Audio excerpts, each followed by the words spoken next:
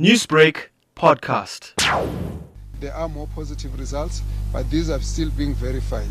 So we will not give you any details right now until they are verified. And verification means quite a number of things.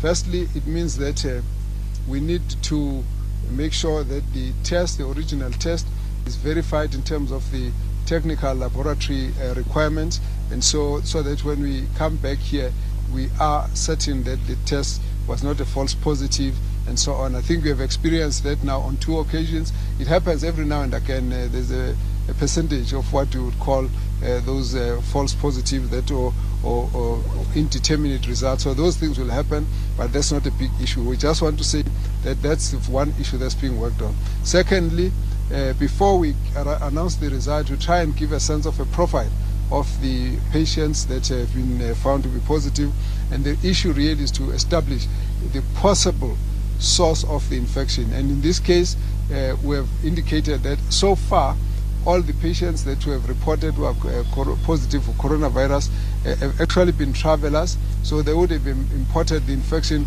from another country into our country. Our role is to make sure that we limit the spread of those who have come from outside. It does require quite a lot of cooperation from our own communities. It also requires a lot of knowledge and information.